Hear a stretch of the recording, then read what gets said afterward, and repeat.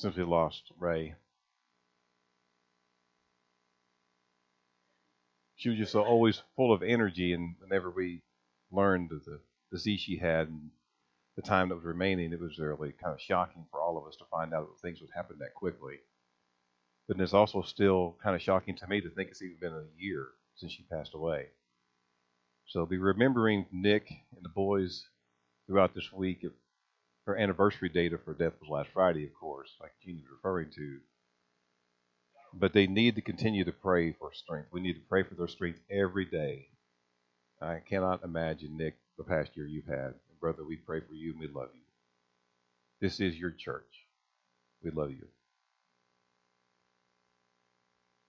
But today we continue our study of the Beatitudes. So turn with me this morning and once again to Matthew chapter 5. Matthew chapter 5 starts the Sermon on the Mount.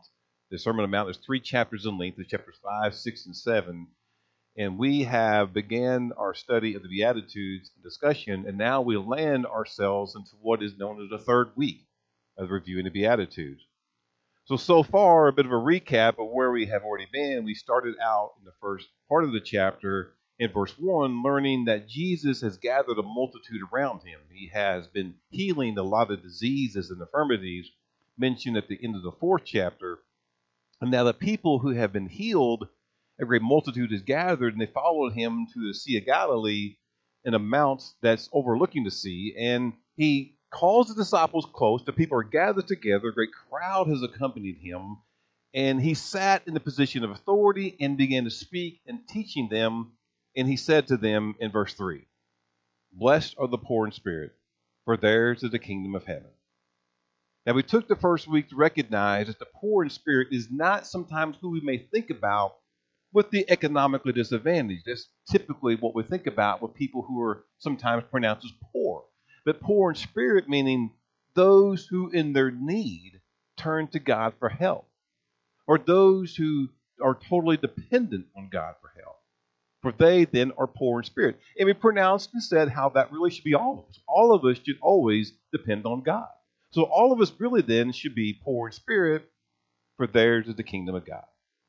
That was the first beatitude. Then we turn secondly to verse 4, and it said, "Blessed are those who mourn, for they shall be comforted." And again in mourning, we think of those like Ray. We've lost a loved one. We cherish Ray. We would still love to see her today. And as Jeannie had with the children, we're going to see her again someday again. But when we lose someone we love, we have time of mourning and grieving. So yes, it particularly pertains to those who've lost loved ones, for they shall be comforted. We mentioned last week as we dissected that particular verse, it goes deeper than that. Because it also refers to those who have regret for their sin and their waywardness, and also then evil that's in the world because of our sin. So the mourning was talking about that to provide comfort. Jesus referring to not only those who mourn naturally for losing someone they love, but also for those who recognize their own sinful way, for they shall be comforted. And then the third beatitude in verse 5, "Blessed are the meek, for they shall inherit the earth." We emphasized last week that meekness is not weakness, but rather describing someone who is quiet, having a gentle nature, maybe submissive in spirit. It is these people who shall inherit the earth, meaning that they shall receive peace and happiness while they dwell on earth, rather than those who are greedy. We mentioned that only the meek will have the capacity to enjoy in life all the things that provide genuine and lasting satisfaction. Those that are greedy will not enjoy longing satisfaction. So as we took a moment to then recap those first three Beatitudes, let's also recognize that the reason we're reviewing the Beatitudes at the beginning of a new year is that it can help us in the beginning or throughout the rest of this year. If there's something about ourselves we did not really like about 2022, and we thought that we need to change going into New Year 2023, we found the Beatitudes can help us. Why? Because of our theme, which said that the Beatitudes are a map of life, a series of directives helping us on our journey with God. So it's worthy to go back and look at the 8 Beatitudes. We're nearly halfway through them. In fact, we will be today at the end of the message. And it can help us then maybe make that change. If we be so brave enough to make the change necessary to live a more productive, successful, glorifying God life in 2023. Hopefully the Beatitudes are helping us make that change in this particular year. So with that then, let's continue and look into Matthew chapter 5. Stand with me once again as we go back to the reading. It's 12 verses in length. We've been reading them a couple of different weeks. Today we read them once more, and likewise we'll one more next week. Matthew chapter 5, verse 1. Seeing the crowds, he, Jesus, went up on the mountain, and when he sat down, his disciples came to him. And he opened his mouth and taught them, saying, Blessed are the poor in spirit, for theirs is the kingdom of heaven. Blessed are those who mourn, for they shall be comforted. Blessed are the meek, for they shall inherit the earth. Blessed are those who hunger and thirst for righteousness, for they shall be satisfied. Blessed are the merciful, for they shall receive mercy. Blessed are the pure in heart, for they shall see God. Blessed are the peacemakers, for they shall be called sons of God. Blessed are those who are persecuted for righteousness' sake, for theirs is the kingdom of heaven. Blessed are you when others revile you and persecute you, and utter all kinds of evil against you falsely on my account. Rejoice and be glad, for your reward is great in heaven. For so they persecuted prophets who were before you. Father, we come again before you this morning, Lord, reviewing once more the Beatitudes that begins the Sermon on the Mount. Arguably the best message given for us to dissect and to receive. The entirety of the Sermon on the Mount, Lord, is precious. It can speak to all of us. But Lord, today we look upon just a small portion of it. And I pray, Lord, then the Spirit will lead and guide that the words that be said here today, Lord, will not be words that I want to say, but the words you want us to hear, to understand this text and to actually see how it applies to every life that we live in this room. I pray, Lord, that you be with us then, and let's receive, Lord, the message you have for us today. And then, Lord, if there's change to be made, let's be brave to make that change today. Thank you, Lord, for what shall happen here today. In Jesus' name we pray. Amen.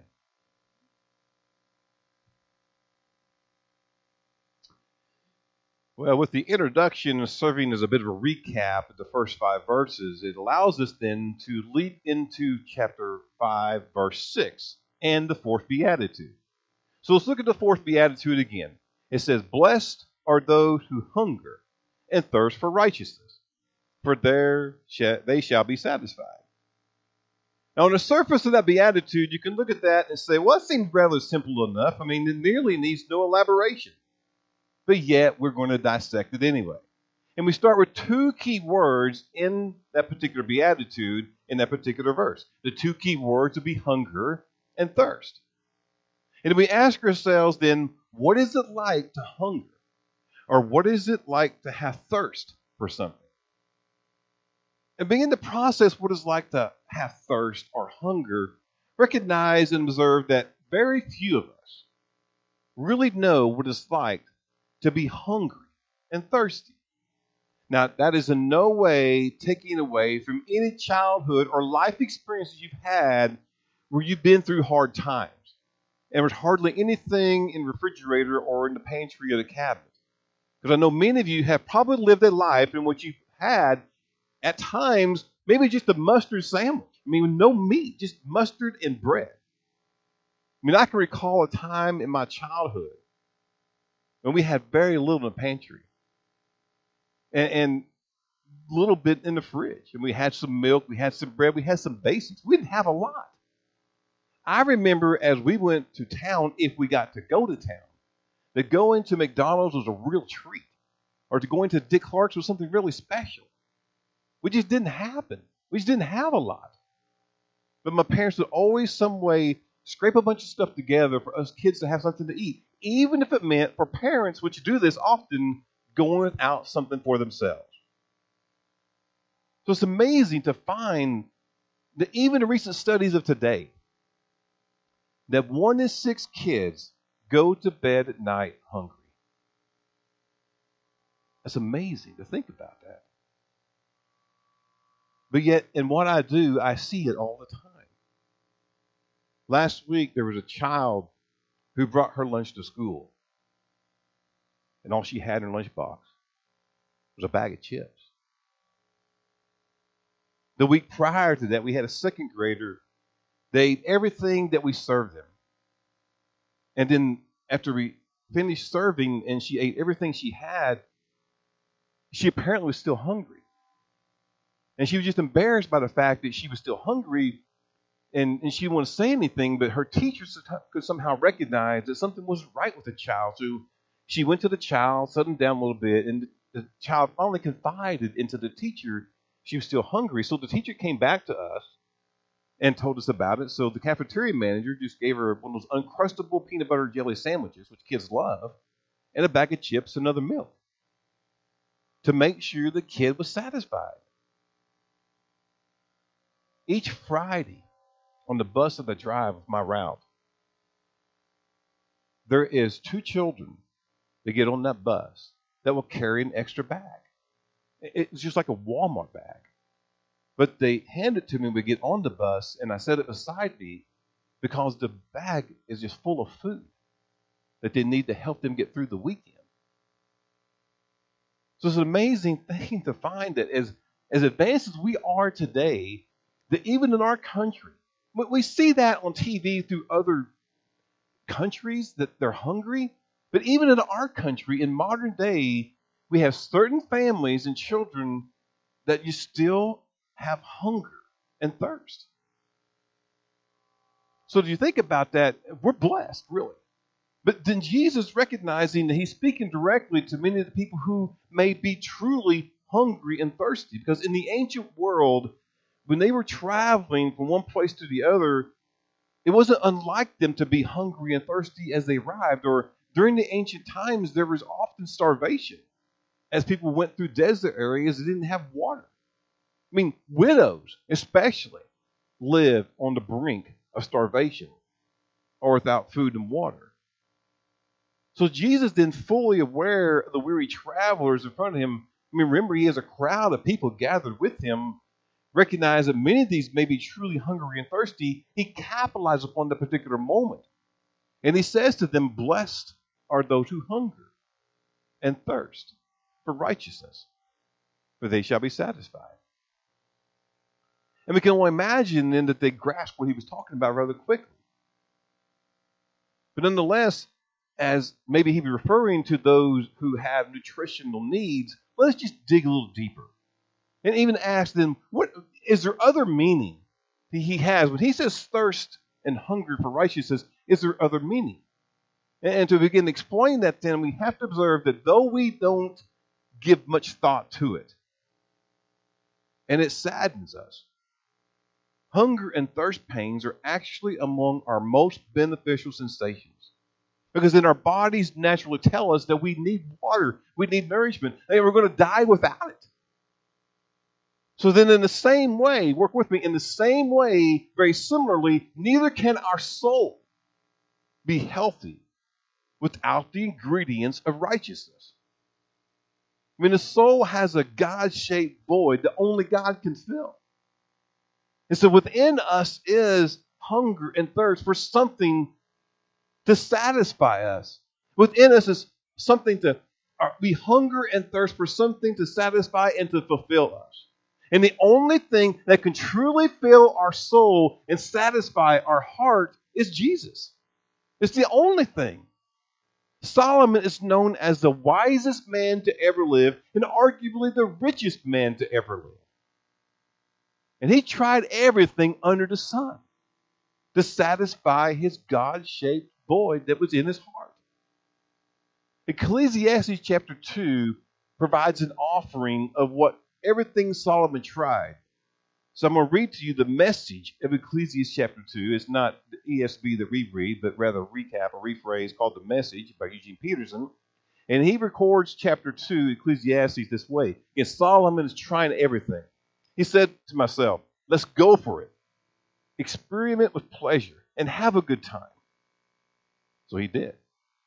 But there was nothing to it. Nothing but smoke. Because with the help of a bottle of wine, I tried my level best to penetrate the absurdity of life. I did great things. I built houses, planted vineyards, designed gardens and parks, made pools of water, bought slaves who had children giving me more slaves, acquired large herds and flocks, piled up silver and gold, gathered chorus singers and entertained with song, and most exquisite of all pleasures, voluptuous maidens for my bed. I prospered more than any predecessor. Everything I wanted, I took. I never said no to myself.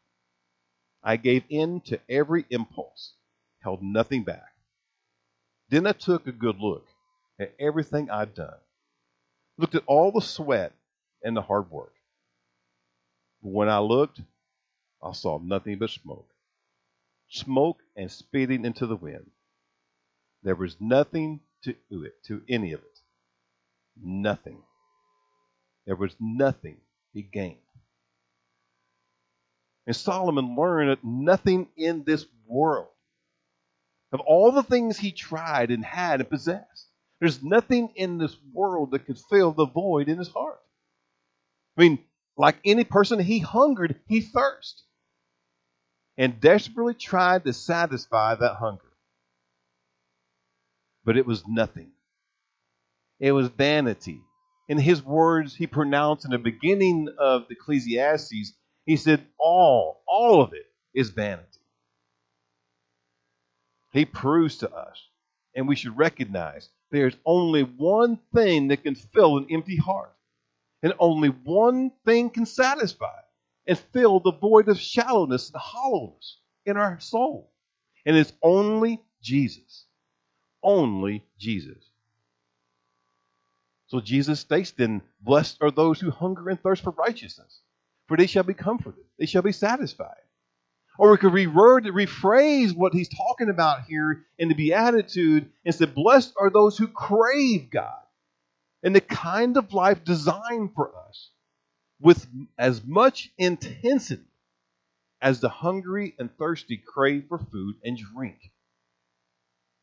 So for them who have such hunger and thirst for the life God designed for them, they shall be filled, they shall be satisfied.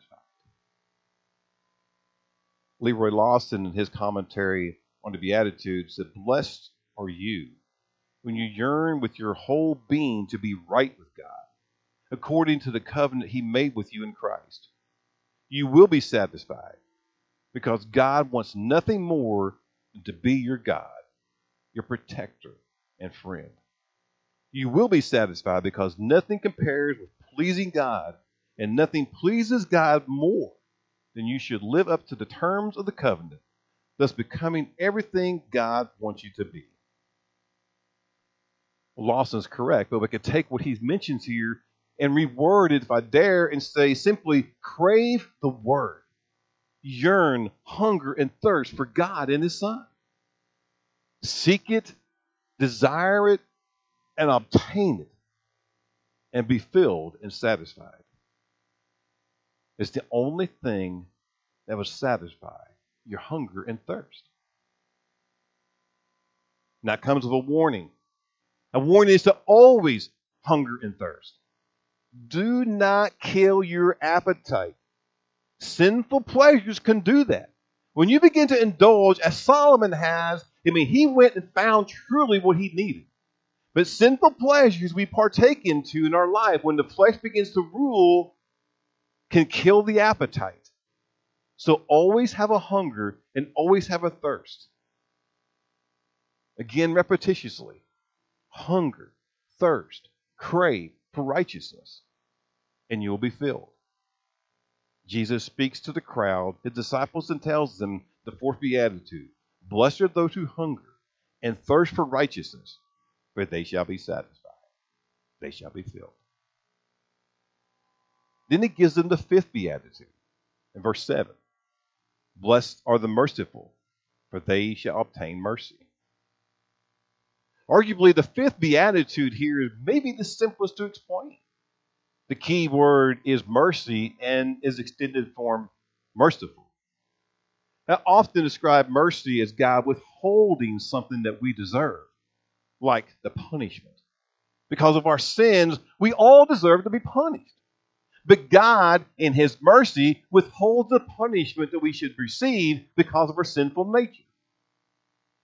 Now, as I say that, let me say this too, because I don't want you to be confused with the fact that God will still discipline us. I mean, he's withholding his punishment that we deserve for rebellion and sin in our life, but he still will discipline us. Like any loving father, he will discipline those he loves when we need it. And the author of Hebrews made this a matter of fact and correct. In Hebrews 12:6, it said, "For the Lord disciplines the one he loves and chastises every son who he receives." But while he disciplines us for our wrongdoing, he withholds the punishment that we truly deserve from a constant life of sin and rebellion. So maybe the question is, well, why does God withhold then the punishment for our sin and rebellion? And it's all because Jesus paid it all.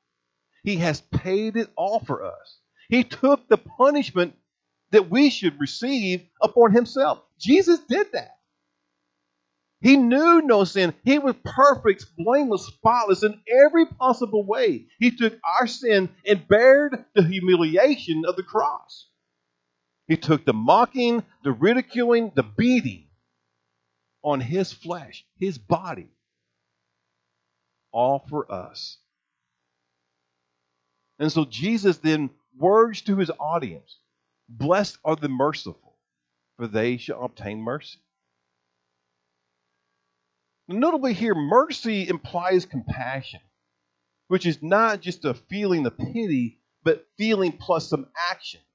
It is sympathy that leads to assistance, which describes someone who is merciful. Merciful people have a tendency to be compassionate and forgiving and gracious and kind-hearted. And maybe the best illustration outside Jesus himself is found in Luke chapter 10 with the parable of the Good Samaritan. Take a look at it with me. In Luke chapter 10, we may know the story, but let's refresh ourselves with it. Luke chapter 10, verse 30 says, "A man was going down from Jerusalem to Jericho, and he fell among robbers, who stripped him and beat him and departed, leaving him then half dead." Of course, verse 31, "Now by chance a priest was going down that road. And when he saw him, he passed by on the other side. So likewise a Levite, when came to the place and saw him, passed by on the other side." But verse 33 is Samaritan. "As he journeyed, came to where he was, and when he saw him, he had compassion on him. He went to him, bound up his wounds, pouring on oil and wine. Then he set him on his own animal, brought him to an inn, and took care of him." Even further, verse 35, "The next day he took out 2 denarii and gave them to the innkeeper, saying, 'Take care of him, and whatever you spend, I will repay you when I come back.'" So, of course, the parable is an illustration of 3 people groups: a priest, a Levite, and a Samaritan. And then how 2 of the 3 look only after themselves and have no compassion upon the man who is in need, who had been robbed, who had been beaten, and left half dead. I mean, the Samaritan is the prototype of compassion, mercy, and Christian love. He gave unconditionally without expecting anything in return. So maybe the point of that is this: that God smiles on this world through the eyes of his people. He smiles on the world through people who are pronounced as merciful, kind-hearted, gracious. And Jesus laid down his life for us. And he essentially says then that we should be willing to do the same. Those are the merciful. Those willing to do so are pronounced as merciful. And he says to the merciful, then, "Blessed are you, for you shall obtain mercy." Blessed are the merciful, the gracious, kind-hearted, those giving to others without expecting anything in return, for they shall receive and obtain mercy. And then finally, the 6th beatitude for today. "Blessed are the pure in heart, for they shall see God," in verse 8. Blessed are the pure in heart, for they shall see God. Obviously, the pure in heart is the key expression in the sixth beatitude. So the question really becomes then, well, who are the pure in heart? Is it you? Is it me? Is it all of us collectively together? Are we the pure in heart? Larry Chenard, in his commentary, said the language here may have its roots in Psalms chapter 24, verse 3 and 4, where it says in the psalm, "Who shall ascend the hill of the Lord? Who shall stand in his holy place? It is only he that has clean hands and a pure heart, who does not lift up his soul to what is false and does not swear deceitfully." So it should be noted here that the psalmist in chapter 24, the psalmist understands that drawing near to God in worship, which all of us have done today, we draw near to God in worship by coming here today. It is conditioned, listen, it is conditioned upon the integrity of one's character, not mere ritual. Don't just make it a check off your list to come to church on Sunday and think, I have worshiped God. Because it has to be, if you're pure in heart, truly come to worship God. If you truly come to worship God, it's not a ritual. It's not something you mark off the list. So then we should have a pure heart when we come to worship God. And a pure heart is descriptive of one's innermost being and motivation. One commentary I was reading said it this way: a pure heart is those who are blessed to see God, are those of individual loyalty and sincerity of intent, who act with absolute integrity and transparent honesty. A pure heart. As I think about what that commentary said about those who are described as having a pure heart, I think of David. David, he was not perfect. But David, he knew he had sinned. He knew he was nothing but a filthy rag. In 2 Samuel chapter 11, it gives us specifics of his actions. He lust after Bathsheba. Of course, he tried to deny it and cover it up, if you know the story of David and Bathsheba. But it's brought to his attention by the prophet Nathan in 2 Samuel chapter 12 that he had done wrong and he had not gotten by with it, that God knew. So as all that begins to happen, David then begins to realize he did not have a pure heart. And we get the sense then in Psalm 51, a psalm of David, that he wrote soon after Nathan confronted him about the relations he had with Bathsheba. He began to truly seek God with and want a pure heart. He was torn. His heart was full of pain for the sin he had. He recognized he had sinned against God. Listen to the words of the Psalm, Psalm 51, a portion of it. David, writing after recognizing his sin that Nathan helped him recognize and see, says, "Have mercy upon me, O God, according to your steadfast love. According to your abundant mercy, blot out my transgressions. Wash me thoroughly from my iniquity and cleanse me from my sin. For I know my transgressions, and my sin is ever before me. Against you, you only, God, have I sinned, and done what is evil in your sight."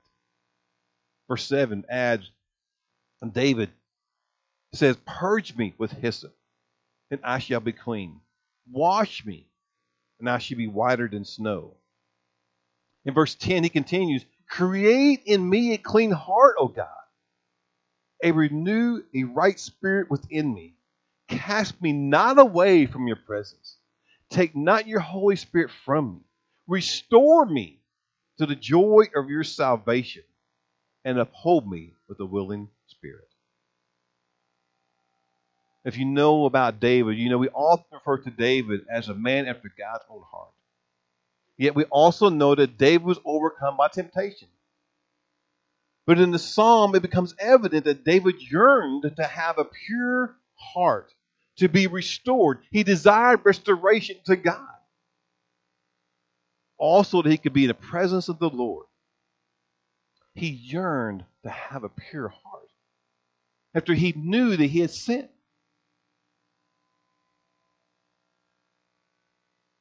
What is the condition of our heart as we come here today? Jeremiah 17:9 says the heart is deceitful above all things and desperately wicked. And I truly believe that every one of us in this room, maybe even people listening later, we have a believing heart.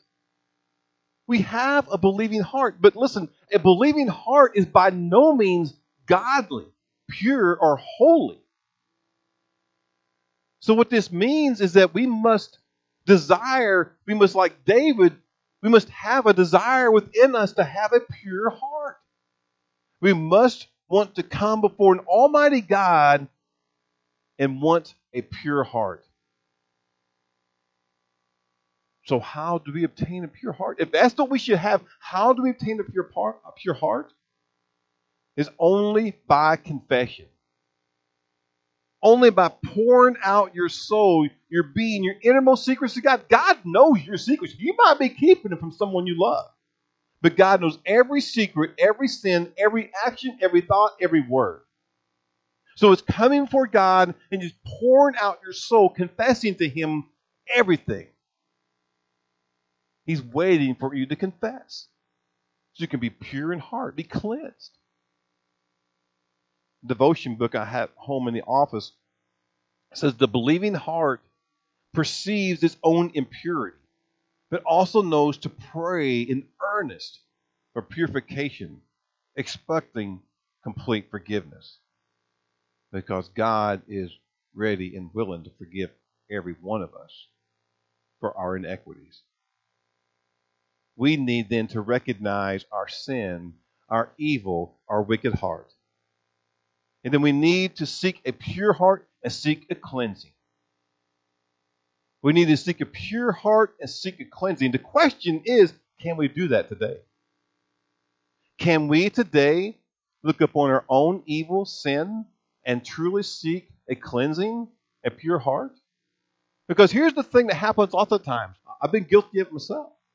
Is we often go through life looking at others and then justifying our actions or our sin and rationalize to ourselves, well, that action, that sin I have is not as bad as my neighbor or my friend or my coworker. They're much worse than I am.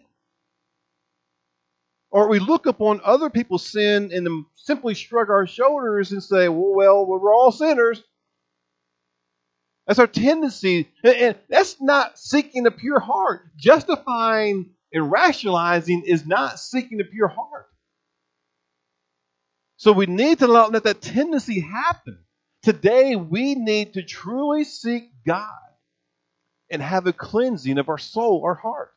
Because it's all about our individual heart, not Joe, Sam, John, whoever. It's about what person we're looking at in the mirror. To go to God today and seek a cleansing, to be pure in heart. Why? Because Jesus tells the people in front of him. He's telling us today, blessed are you, pure in heart, for you shall see God. Isn't that your desire, to see God? Seek a pure heart, for you shall see God. That's the sixth and final beatitude for today. Seek that cleansing. Purify your heart. Father, we thank you for how we can take a moment, Lord, to look at this sermon and hear words that will help us in our world today, as evil as it is, and sometimes even with our sin, Lord, making it somehow, some way more evil, not intentionally, but just by action. That we can take these words and apply them to our lives and recognize that we need to be among those living today, particularly right now, seeking a pure heart. Lord, for all of us have sinned and fall short of the glory of God, as Paul mentions in Romans chapter 3. We also know, Lord, for the wages of sin is death. But Lord, you give us life. You give each and every one of us life. Lord, today, let us take a hold of that. I pray, Lord, for all of us here today to get ourselves right with God, to cleanse our heart, to purify us. Let's be pure in heart as we leave here today. So I pray, I beg, I just pray, Lord, that any sin we have today, any unconfessed sin we have today, we would come before you now and confess, knowing that you will forgive us. There's nothing that we have done that is so bad that you will not forgive us, Lord. Today we position ourselves before you and we cleanse our soul. We cleanse our heart. And we thank you for how you will forgive us. We thank you for your Son Jesus, who was perfect in every possible way and took then upon him our sin that gives us the ability, the position to stand before you in righteousness. Thank you, Jesus. We love you, we praise you. In Jesus' name we do pray. Amen.